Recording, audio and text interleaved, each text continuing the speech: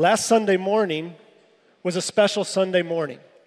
Last Sunday morning, many of you, by faith, walked down front to confess your sins before God, and you experienced grace. And I'm sure that throughout this week, you have experienced God's grace as well. And as I mentioned, it's our hope this morning that as we open God's Word, that each one of us will come to understand God's grace a little better, and that this morning together we would experience God's grace. Last week, we looked at Romans chapter 5, verses 20 and 21. And in Romans chapter 5, verses 20 and 21, Paul kind of gives us a definition of how grace works when he writes, where sin increased, grace increased all the more. Where sins are added one by one, grace is multiplied in abundant excess. Which means when we sin, our sin, and even because of our sin, God gives each one of us grace. Now, last week should have raised a question for you. Last week probably raised a question for most of you. When Paul writes, where sin increased, grace increased all the more, the obvious question that follows that is, well, if grace increases when I sin, why shouldn't I just sin some more? Because if I sin more, doesn't that mean that I'm going to receive more of God's unmerited favor and more of God's blessing? Where sin increased, grace increased all the more. So if I sin more, I receive more grace. Now at this point, some of you are thinking, this may be the best sermon I am ever going to hear. Is he going to say, all I have to do is sin more to receive more grace? So, should you sin more? Well, Paul asks and addresses that very question in Romans chapter 6. So if you take your Bibles and open it to Romans chapter 6, it's found on page 914 in the Bible that the church provides. If you picked one up on your way in, page 914. If you have your own Bible, please open it up to Romans 6, because we're going to walk through the first 14 verses of chapter 6 of Romans this morning. It'll be helpful if you follow along. In Romans 6, verse 1, Paul asks the obvious question. Look at verse 1. What shall we say then? Shall we go on sinning so that grace may increase? Now, not only is that an obvious question, I'd like you to notice two other things about that question. First, not only is the question obvious, the question is logical. This is a logical question to ask after what Paul has just written in the end of Romans chapter 5. If grace increases when I sin, why not sin more? It's a good question to ask. Many of you over this past week have asked that question. We have received emails asking that question. There's something about God's grace that often causes us to ask the question that if my sins are not going to separate me from Jesus, then why not just sin? Why should I not just keep doing them? That's a perfectly logical question to ask. And then second, not only is it a logical question, it's a natural question. That's because sin basically is fun. Sin basically is fun, at least at first. So it is a logical question to ask. Now think about this with me. Sin basically is fun. Otherwise, we would not continue to sin. But each one of us somewhere thinks that, hey, this is going to work out well. Hey, I am going to enjoy this. Therefore, we continue to sin. And therefore, this kind of thought that more sin equals more grace becomes not only logical, but natural to ask, because it arouses in us an amount of interest. So it's a natural thing. It's a natural question that should come up. And Paul knows that the question is obvious. Paul knows that the question is logical. And Paul knows that the question is natural. So he immediately asks it before his critics can complain. If we get more grace than when we sin, then why not just go on sinning? You see that phrase there, go on sinning? That phrase, go on sinning, means to stay in sin. The Greek word for go on sinning is in the present continuous tense. It means that it just keeps happening. It's the idea of having habitual sin in our lives. It's the idea of having a lifestyle of sin. It's not just one sin now and then. To go on sinning means I am living a life of habitual sin. I am going on sinning. The Bible there's a Bible paraphrase that says this verse in a different way. It says, "Shall we sin to our heart's content and see how we can exploit the grace of Jesus?" Now, what's interesting is there's some people that would actually answer yes to this question. These people are referred to as antinomians. Now, it's kind of a big word. It's kind of a seminary word. Anti means against. Nomos means the law. So an antinomian is a person who is against following the law in thought or in lifestyle. Have you heard somebody say, "I'm saved, but I can still sin because God will forgive me"? That is an antinomian way of thinking. And unfortunately, there are some of us in the church who think this way. Now, sometimes consciously, sometimes unconsciously, but we think to ourselves, well, everybody else is doing it. Why can't I just do it? God is going to forgive me anyway. Have you ever heard anybody say, well, I just want to be happy, so I am going to do this? Because God's grace, His favor, His blessing, He will forgive me. These are people who pervert grace and cheapen grace. And Paul in no way wants to pervert or cheapen grace. So what Paul does in the rest of Romans chapter 6, actually through verse 14, is Paul gives us 3 answers to his question. He gives us 3 answers to his question. The question, remember, shall we go on sinning so that grace may increase? And in verse 2, we see Paul's highly emotional response to his own question. You can hear his sense of outrage as you kind of read the response. Look at what he says. He says, by no means. Strongly negative. You can translate this, may it never be, perish the thought, God forbid. Paul rejects this idea, this concept in the strongest of terms. It's impossible. It's absurd. It's inconceivable and inconsistent for a Christian, for a follower of Jesus, to persist in sinning to get more grace. So the first answer is grace cannot lead to sin. Grace cannot lead to sin. And then in the rest of verse 2, Paul explains to us why grace cannot lead to sin. Look at verse 2. We died to sin. How can we live in it any longer? Now look at that phrase, we died to sin. And in your Bibles, I'd like you to underline the word died. Underline the word died. Now, not in the church Bible. Actually, you can do it there if you want. I don't really care. Underline the word died in your Bible. That word is the key to understanding this whole chapter. It is the key to understanding living the Christian life. Now notice that word, died, is in the past tense. It's not in the present tense, we are dying to sin.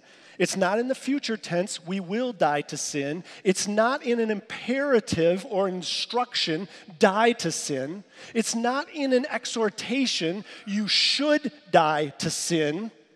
It is in the past tense. You have died to sin. Now, died to sin means that you have been set free from the ruling power of sin in your life. You are no longer a slave to sin. Sin no longer controls you. You are now free because you have died to sin. You are now free not to sin. That's what it means when Paul tells us that we have died to sin. It means you do not have to sin any longer.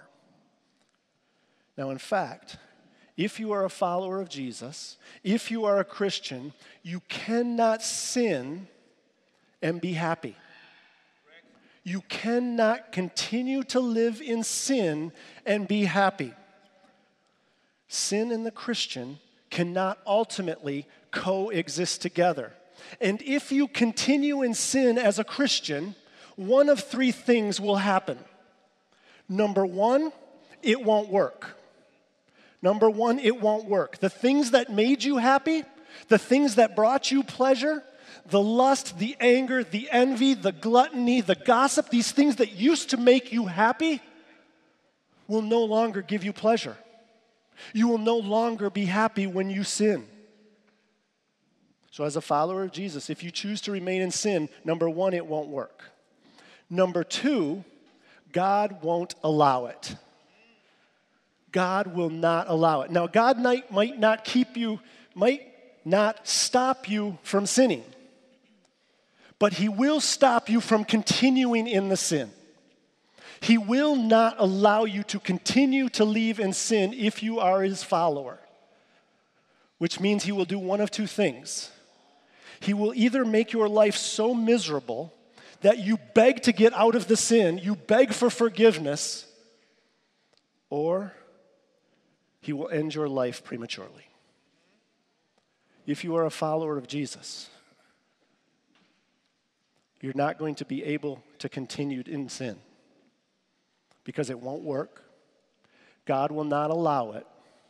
And the third reason why you will not be able to continue in sin is this, that if you reject your life, if you continue, to live in your life of sin, and if you're able to continue in it and not leave it, it means that you were never saved.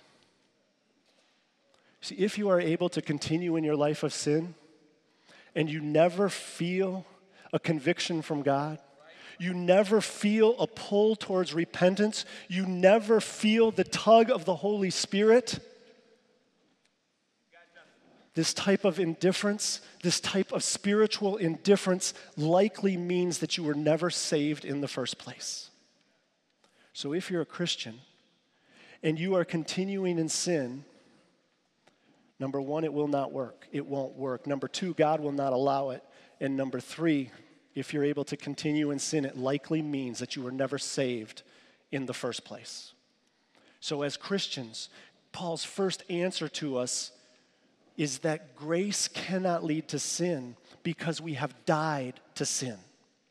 And now Paul is beginning to ramp up his argument, and he gives us the second answer to the question. And the second answer is that God's grace gives life. God's grace gives life. Look at verse 3. Or do you not know that all of us who were baptized into Christ Jesus were baptized into His death? You see, Paul reinforces here the truth that we are dead in sin, and he is setting up his next point. When we put our faith and trust in Jesus, Paul says here that something happens. When we put our faith and trust in Jesus, we are identified with Jesus in His death. Here, note that this word baptized does not mean immersed in water. It means to identify with. We are baptized in Jesus into His death. We identify with Jesus in His death. But now look, not only am I dead to sin, but now I am alive in Jesus. Look at verse 4. We were therefore buried with him through baptism. That's the identification. Into death, in order that, just as Christ was raised from the dead through the glory of the Father, we too may live a new life. You see, we had to die with him. Look at that little phrase in verse 4. We had to die with him in order that we could have a new life. In other words, A comes before B. When I put my faith in Jesus, there is a death that is going to occur. I am going to identify with Jesus' death, and this has to happen in order that I am able to experience new life in Jesus. And this word for new here means qualitatively, completely, all brand new. New life in Christ. But here's where it gets really interesting. Because not only do we identify with Jesus, but Paul goes a step further. Follow as I read in verse 5. For if we have been united with him in a death like his, we will certainly also be united with him in a resurrection like his. For we know that our old self was crucified with him so that the body ruled by sin might be done away with, that we should no longer be slaves to sin. Because anyone who has died has been set free from sin. Then he ramps it up, verse 8. Now if we died with Christ, we believe that we will also live with him. For we know that since Christ was raised from the dead, he cannot die again. Death no longer has mastery over him. The death he died to sin once for all. But the life he lives to God. So not only do we identify with Christ, we are also united with Jesus. Now, this is a big deal. Let me explain. When I say that I identify with someone, it means that I am like that person, or I want to be like that person. It means our identities are similar, or they are growing in similarities. That's the concept of identification. I could put it this way. You guys have heard of Steph Curry. Many of you. Some of you have heard of Steph Curry. He's the shooting guard for the Golden State Warriors. Some say that Steph Curry is the best three-point shooter ever in the NBA. Some people say he's the best shooter of all times. Well, I can tell you that I identify with Steph Curry. Why are you all laughing? That kind of hurts. I'm about 6'3", Steph Curry's about 6'3". Steph Curry has this smooth, quick release, this incredible shooting stroke. I don't. But the idea is that in identification, I think at least that I'm like Steph Curry, or I want to be like Steph Curry. Now, maybe this is the anti-example, but the idea in identity is that I'm like someone, or I am growing in likeness in the similarities that we have. As Christians, as followers of Jesus, we identify with Christ. We are like Christ, or we want to be more and more like Christ. So when people look at you as a Christian, when they look at me, they see Jesus. That is our identification with Christ. But what Paul does is he takes it a step further. Look at verse 5. It says that we are united with him in death and united with him in his resurrection. You see, we not only have identification with Christ, we have union with Christ. This means that we are in Christ. Now, throughout the New Testament, you'll come across those two words quite frequently, in Christ, or in Jesus, or in him. What that means is that we have union with Jesus. In verse 5, that word united, that means to graft a branch into another. To graft a branch into another. Now, some of you understand plants. Some of you understand trees. This is a term from botany, the idea of grafting. And what it essentially is you take a branch from one tree and you graft it, you put it into another tree. We have an example here of the beginning of a graft. You have a tree, you take a branch from another tree and you graft it into this original tree. And you tie it, you bind it tightly together. And what happens is the life from the tree flows into the branch that has been grafted in until eventually the branch that has been grafted in is indistinguishable from the tree that it has joined. The branch and the tree are now one. The life of the tree has bled into the branch, has grown into the branch, and united the tree so that now there is one tree. This is the figure that Paul is using here in chapter 6 of Romans to explain our relationship with Jesus. Not only is it identification that I'm like Christ or I want to be like Christ, it is union with Christ. I have been grafted into Christ, so His power, His life flows into me, and we become one, indistinguishable from each other. The life of Christ is in you as a follower of Jesus because you have union with Christ. You are in Christ. You are in Him. Do you understand what this means? You have life. And not only you have the life that Christ gives through His grace, you have the power that He gives. Paul says here, you have died with Christ, you have experienced death in His crucifixion, and you are now going to experience life in His resurrection. Paul intentionally labels this life in His resurrection because you and I, as followers of Jesus, experience the resurrection power. The power that God used to raise Christ from the dead is now in you and in me because we are in Christ. Glory. And we are indistinguishable from Christ. You have His life in you. So this is exciting.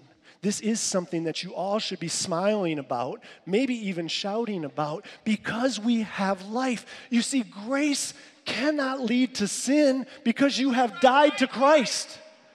But the consequences of that is that grace gives life. And you have that life.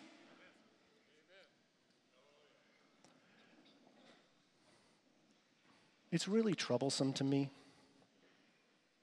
It's really kind of problematic when you hear people say that Christianity is really negative or Christianity isn't fun at all, that it's just a bunch of don'ts. Don't drink, don't smoke, don't hook up, don't wear the wrong clothes, don't wear the wrong things, don't say, don't. That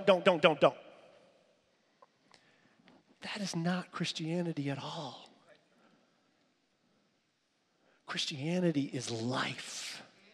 Because you are in Christ, because you are growing in Christ and His life and His power is in you, you have freedom. You have life that is full and meaningful and bountiful.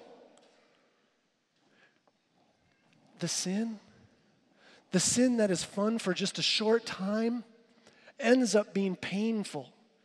It ends up being destructive. It's disappointing. It's hurtful. We all know this in our minds and in our hearts. We know that sin is pain and hurt. Our experience confirms this for us. So God says, no, but recognize that in Christ, you have life. And that life is full. and that life is free.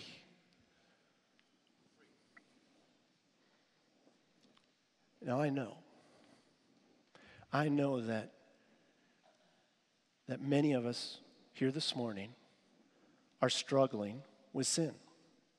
Or you're struggling with some aspect of life and you say to yourself, or you kind of looking at me and thinking to yourself, man, that's easy for you to get up and say, grace cannot lead to sin because I've died to sin. And no, I shouldn't go on sinning because grace is life. I know it's difficult.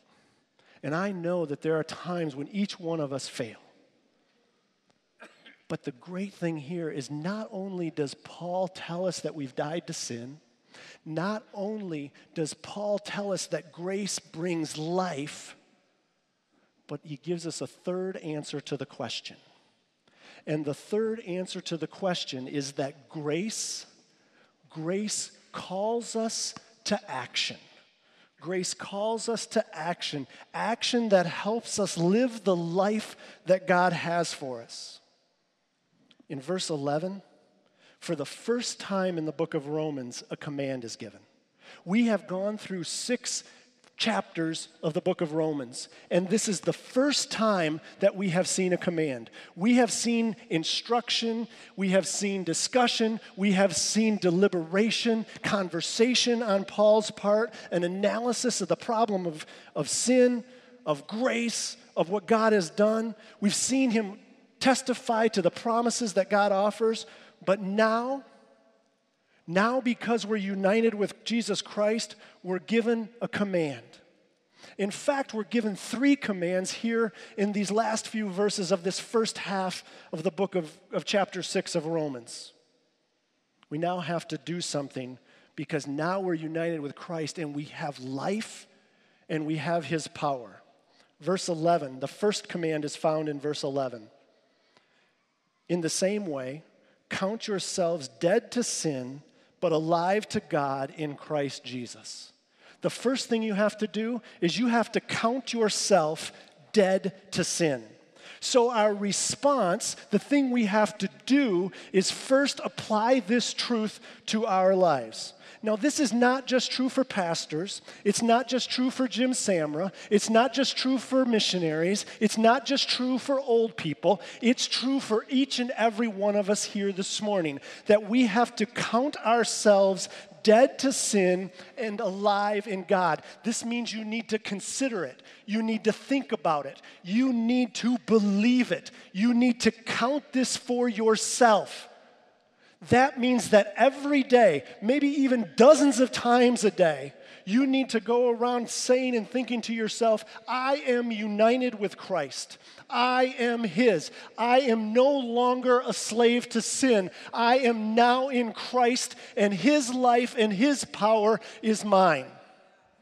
Every day, multiple times a day, not just on Sunday morning, not just when we gather here together to worship, to sing, to open God's word, but every day you need to consciously count, consider, believe, say that you are dead to sin and alive in Christ.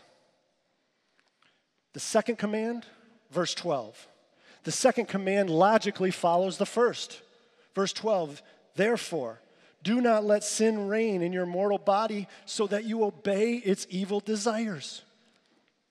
You and I, we must make a conscious choice to not let sin reign. We must make a choice not to obey evil desires. Now, I can't make that choice for you. You can't make the choice for me. I have to make the choice for myself, and you have to make the choice for yourself. The point is that you have to choose it. You have to make the choice. You have to stop sinning. When you were in sin's control, you no longer had the power to stop sinning. Now you are no longer a slave to sin because you have died to sin. Now you have the choice to stop sinning. Now, I know that this is difficult. I know that it's tough. And many times we fail. We fail to make the right choice. Sometimes we make the wrong choice. But we have to make the choice to stop living in that which God has already declared to be dead. God has claimed, He has declared that you have died to sin and you are alive in Christ. But so many times we come up with excuses, don't we? We have all these excuses that we kind of say, that we think about. We say things like, oh, I have a hot temper. I have a hot temper. I'm just gonna sin. You know, it's because I'm Dutch. Or, you know, I really struggle with lust. I can't stop touching. I can't stop watching. Oh, I can't just stop. It's because I'm Dutch. Or I'm too old. Or I'm too young. Or you ever heard the person say, you know, this is just the sin area that I struggle with, and I kind of just have to get used to it. Never going to really be able to deal with this one. There are so many excuses. And what Paul is saying here is, not only do you have to count it, do you have to consider yourself dead to sin and alive in Christ, but you have to make the choice. You have to choose not to sin. You have to choose not to let sin reign in your mortal body. And remember, sin is ultimately pain and hurt and disappointment and discouragement. So choose to stop it. Count yourself dead to sin and alive in Christ. 2, choose to stop the sin. Do not let it reign in your mortal body. But you want to know something? Those 2 are not enough. It's just not enough to think about who we are in Christ, and it's not enough just to choose to not sin. That's why Paul gives us the third thing that we should do. And it's found in verse 13. Do not offer any part of yourself to sin as an instrument of wickedness, but rather offer yourselves to God as those who have been brought from death to life, and offer every part of yourself to Him as an instrument of righteousness. You must offer yourself to God. We must learn to say no by saying yes. Write that down. You and I must learn to say no by saying yes. You and I have to offer ourselves. It means to give ourselves over. Our mind, our will, our emotions, our actions, our thoughts, everything about who you are and who I am, we must give ourselves over to Jesus. We must say no by saying yes. This means that you begin by counting on Jesus to help you in everything you do. Tying your shoe, arguing a case, witnessing to somebody, painting a house, working on somebody in an operation, plumbing a plumb line, whatever it is you are doing, count on Jesus to help you. But it means more than just counting on Jesus to help you do the things that you are choosing to do. Offering yourself to Jesus means giving all of yourself over to Him in the things that He wants you to do. So that means that you and I, we have to ask Jesus what He wants us to do. So ask Jesus what He wants you to do. That means that praying, studying, reading the Word of God is offering yourself to Jesus, because that is something that He wants you to do. But it goes further than reading, studying, and praying. Offering yourself to Jesus also means to offer yourself in action to things that are near and dear to His heart. It's what it means to be an instrument of righteousness, that I'm actually going to do something for Jesus. I'm going to offer myself in action.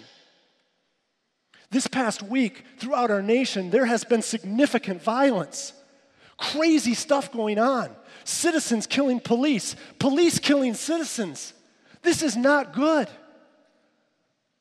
How are you going to become an instrument of righteousness and bring Jesus' love and peace into a situation that is near and dear to God's heart, that you would be an instrument of righteousness, that you would be concerned about the weak, the poor, the disenfranchised, that you would offer yourself in action to Jesus by saying no, by saying yes. We're in an election cycle. We're coming up upon conventions. In November, we're going to have a general election. We have seemingly two candidates for president who seemingly are lacking in character. Let's just be honest. What does it mean to be an instrument of righteousness? How are you going to be Jesus and bring Jesus' love and his wisdom into that situation? See, there are things that are near and dear to God's heart. And when we are followers of Jesus, when you count yourself dead to sin, when you're not letting sin reign in your mortal body, it means that you need to also offer yourself to Christ. That you need to do the things that are near and dear to God's heart as an instrument of righteousness. If you are a follower of Jesus here this morning, you are an instrument of righteousness. You are to bring Jesus' love, Jesus' peace, Jesus' wisdom into any and all situations that you are in and to any and all situations that God calls you to. Grace is undeserved. It's God's unmerited favor. It is his blessing, and it flows out of God because he is a gracious God, and it flows to all who are followers of Jesus Christ. And grace cannot lead to sin because you have died to sin. And grace brings life because you are united with Christ. And grace calls each one of us to action as instruments of righteousness. And I promise you, if you live in this grace, if you live in this life, you will experience a God who is bigger, more wonderful, more beautiful than anything you could ever imagine, and you will experience a life that is full, a life that is free, and you will experience the power of God in such a way that things that are seemingly impossible will happen all around you. In Christ, we have life. And now, I am going to ask Scott and Jody to join me up here on the platform. Scott and Jody are going to share with you a part of their story that is going to help you understand the grace of God.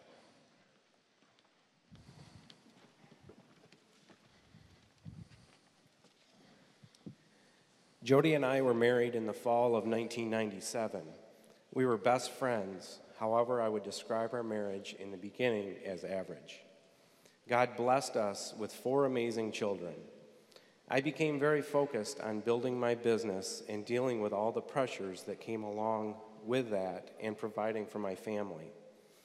Jody and I would argue over things that seemed insignificant. A statement like, "Why is the grocery bill so high this week?" would turn into a fight. Jody would try to explain how she didn't feel loved by me, and I just felt like I wanted to know why the grocery bill was so high. No matter what the argument was about, it always ended the same way. Jody felt unloved and not cherished. She would describe to me how she didn't think I ever really fell in love with her at all. Scott was physically present in our marriage. I just didn't feel like I had his heart. We were best friends, raising our kids, and I saw Scott trying. He was really home all the time. He wasn't the kind of husband that was on a golf league or out every night with the guys. I couldn't get on top of this feeling of being lonely. Something was missing, and it didn't matter how hard I tried. I just couldn't squeeze one more drop of love out of Scott. After our last child was born, I started meeting a girlfriend at the gym. We would meet at 5 a.m. so I wouldn't mess up the kids' schedule during the day. These workouts in the wee early morning hours led to an inappropriate relationship with a man. It was not a physical relationship. It was, in fact, at any given point, I could easily explain away that the relationship was purely friendship. I wasn't looking for this. I don't even think I desired it. However, I know in my heart that it crossed the boundary lines of marriage, and it was filling a void that I had. So I guess you'd call it an emotional affair. I clearly remember a night in January of 2015. Scott and I were not getting along, and I was sick of the same pattern of arguing. I remember going to bed talking to God. I had always felt the hand of God guiding me in a different direction, but I continued to fall into the trap of a generational curse. I wanted to make the change, but it was just so much easier to stay in the path of those that went before me. No matter how hard I tried, I could see that my marriage and family was starting to mirror the destruction that was in my heritage. So I asked God to please help me to be a godly wife. He was clear in his instruction. He showed me how I was trying to take the leadership role in our family. I was arguing and fighting for my way in so many circumstances. And God reminded me that I was created to be Scott's helper. I was not made to be the leader. This hit me like a ton of bricks. I was not helping my husband at all. I was working against him in every situation. This is why I was so discontent. I wasn't successful in what I was trying to be, the leader. Of course, I wasn't supposed to be the leader. So God asked me to close my mouth and to not argue with Scott anymore. And he asked me to stop talking to this other guy. I did stop talking to the other guy, and I practiced keeping my mouth shut. I would feel peace in the moment, but the circumstances didn't really change. I just kept pouring my heart out to God, and I realize now that this was the very first step in the right direction. I began to be obedient. In February of 2015, our family was in Florida on vacation. I came home to work for a week. During that week, God was working on me through a series of events. It all came together on Sunday, March 8, with Jim's sermon on the Lord's discipline. During the service, I was convicted. Jim asked us to come to the altar to confess the sins in our lives. I was almost picked up out of my seat. As I prayed, I knew it had to do with Jody and our marriage, but I didn't fully understand why I was there. God revealed to me that I didn't love Jody the way I was supposed to. I told God that I was holding back because I didn't want to get hurt if I gave her my all. I confessed that I had never healed from a previous relationship and was holding out on Jody. Because I did not want to be vulnerable again. In a sense, it was my pride stopping me from loving her 100%. I can't explain it, but something switched inside of me. I loved my wife differently. Immediately after the service, I flew back to Florida. I saw Jody in a new way. I realized going to the altar was my first act of obedience. By the time Scott got back to Florida, I had received a letter from him that he had written in the plane. He explained what had happened to him the week that he was home and how the church service had affected him. He confessed that he hasn't loved me like he should have and that he was sorry. I was skeptical, but after spending a few days with him, I saw that there was a huge change in our marriage, and I could tell that it wasn't a fleeting change of heart, that it really was an act of God healing his heart. 4 weeks later, I was diagnosed with stage 3 breast cancer. Jody's diagnosis was just devastating to me. I cried more in the few weeks than I had in 40 years. I walked around for weeks just numb. I had no desire to work, and I knew we would have a mountain of medical bills coming. All I wanted to do was be with Jody and our family. I was shocked. Why now? We're just getting things figured out. Scott and I threw our fears and anxieties to the Lord, asking him to just take it all, and we'll just be obedient. We prayed together all the time, seeking his direction and how we should proceed. I have always taken a holistic approach to healing. However, after many tests came back unfavorably, we hit a fork in the road. God made it very clear that I was to receive chemo and surgery as my treatment. I was devastated at his leading. So with a heavy heart, I proceeded the way that he wanted me to go, even though at the time I didn't understand why. My summer consisted of numerous surgeries and 6 months of chemotherapy.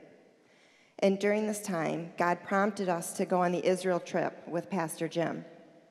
It seemed foolish to us and to many around us to go on such a journey at this time. We prayed for months about it, but it was evident that God's answer was go. So sandwiched between my last chemo treatment and more scheduled surgeries, we headed to Israel.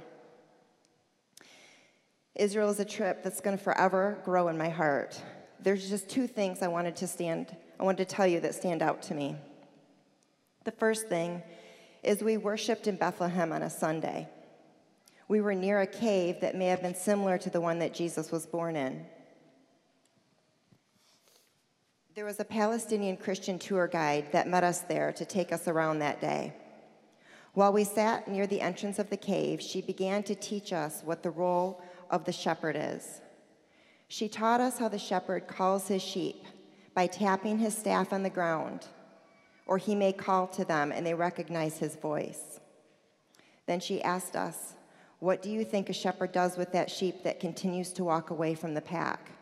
The sheep that doesn't answer the good shepherd's calling?" She went on to explain what the shepherd does. The shepherd will go find that sheep and he'll twist his leg, or in essence, he breaks it. And then he'll carry that sheep on his shoulders wherever he goes. He'll nurse him back to health. And she went on to say that that sheep now knows to trust his good shepherd in all circumstances and not to leave again. That hit me right between the eyes. I now knew why God chose surgery and chemo for my path of treatment. He had to break my leg so that he could nurse me back to health. And now I trust my shepherd like I never could have with natural healing. And I'll never leave him again. The second thing that happened is there was an evening in Jerusalem where we were eating dinner. I sat with a group of friends that included Jim Samra. We began a discussion on how sin in our lives can be a portal to sin in our children's lives. The Holy Spirit was working on me, and I knew it had something to do with the sin in my life that I had not confessed, and one of our children who had some behavioral issues. I asked Jim if I needed to confess this sin to a person, or could I just handle it with the Lord? Jim thought about it and said that I could handle it with the Lord. He didn't know what my sin was. We went into our debrief room for the evening to talk about our day. A friend in the group spoke up and said that he had a verse from James 5 that the Lord gave him, and he felt that someone in the room needed to hear it. Confess your sins to one another and be healed. I knew what I needed to do. So with a heavy heart, I poured out my confession to Scott that night in our hotel room, and I was so afraid that it was going to wreck the amazing husband that he has been to me, but I was wrong. When Jody confessed to me, I was surprised at my own reaction. I thought I should have felt anger and disappointment. Instead, I felt more love for her than ever. I felt sorry that she was going through all of these circumstances. God was completely covering us with his grace, even in this. I believe that God used the diagnosis of cancer and the treatment of chemo to discipline me and to cause me to confess my sin. But through it all, I have felt nothing but love from the Lord. The grace is more than we can handle, and the blessing is truly more than we can shoulder. You see, we found out that Jody had cancer after we made our Grace Beyond pledge. We had prayed and stretched ourselves to make sure we could fulfill the pledge the Lord was asking us to give. Personally, I was worried about how we were going to fulfill this pledge now. Many times I wondered if God was changing my life as he did in Job's. It's unexplainable what the Lord has done in less than a year. Although I took most of the summer off to go to every single one of Jody's appointments and to care for her, we have been able to pay all of our medical bills. God has also allowed us to fulfill our Grace Beyond pledge in full.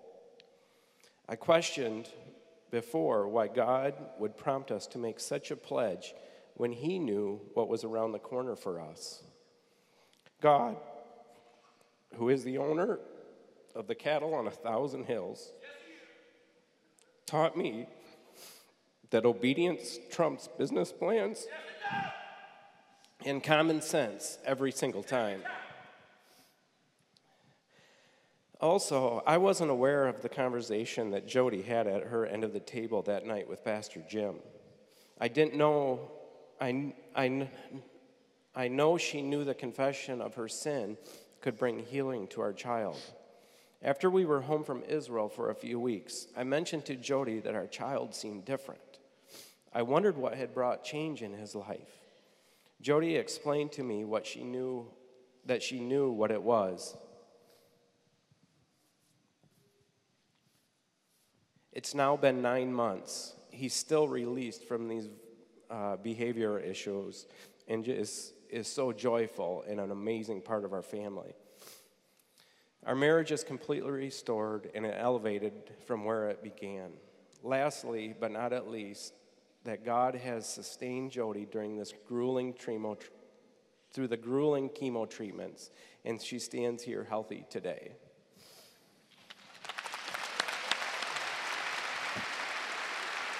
You stay up here with me.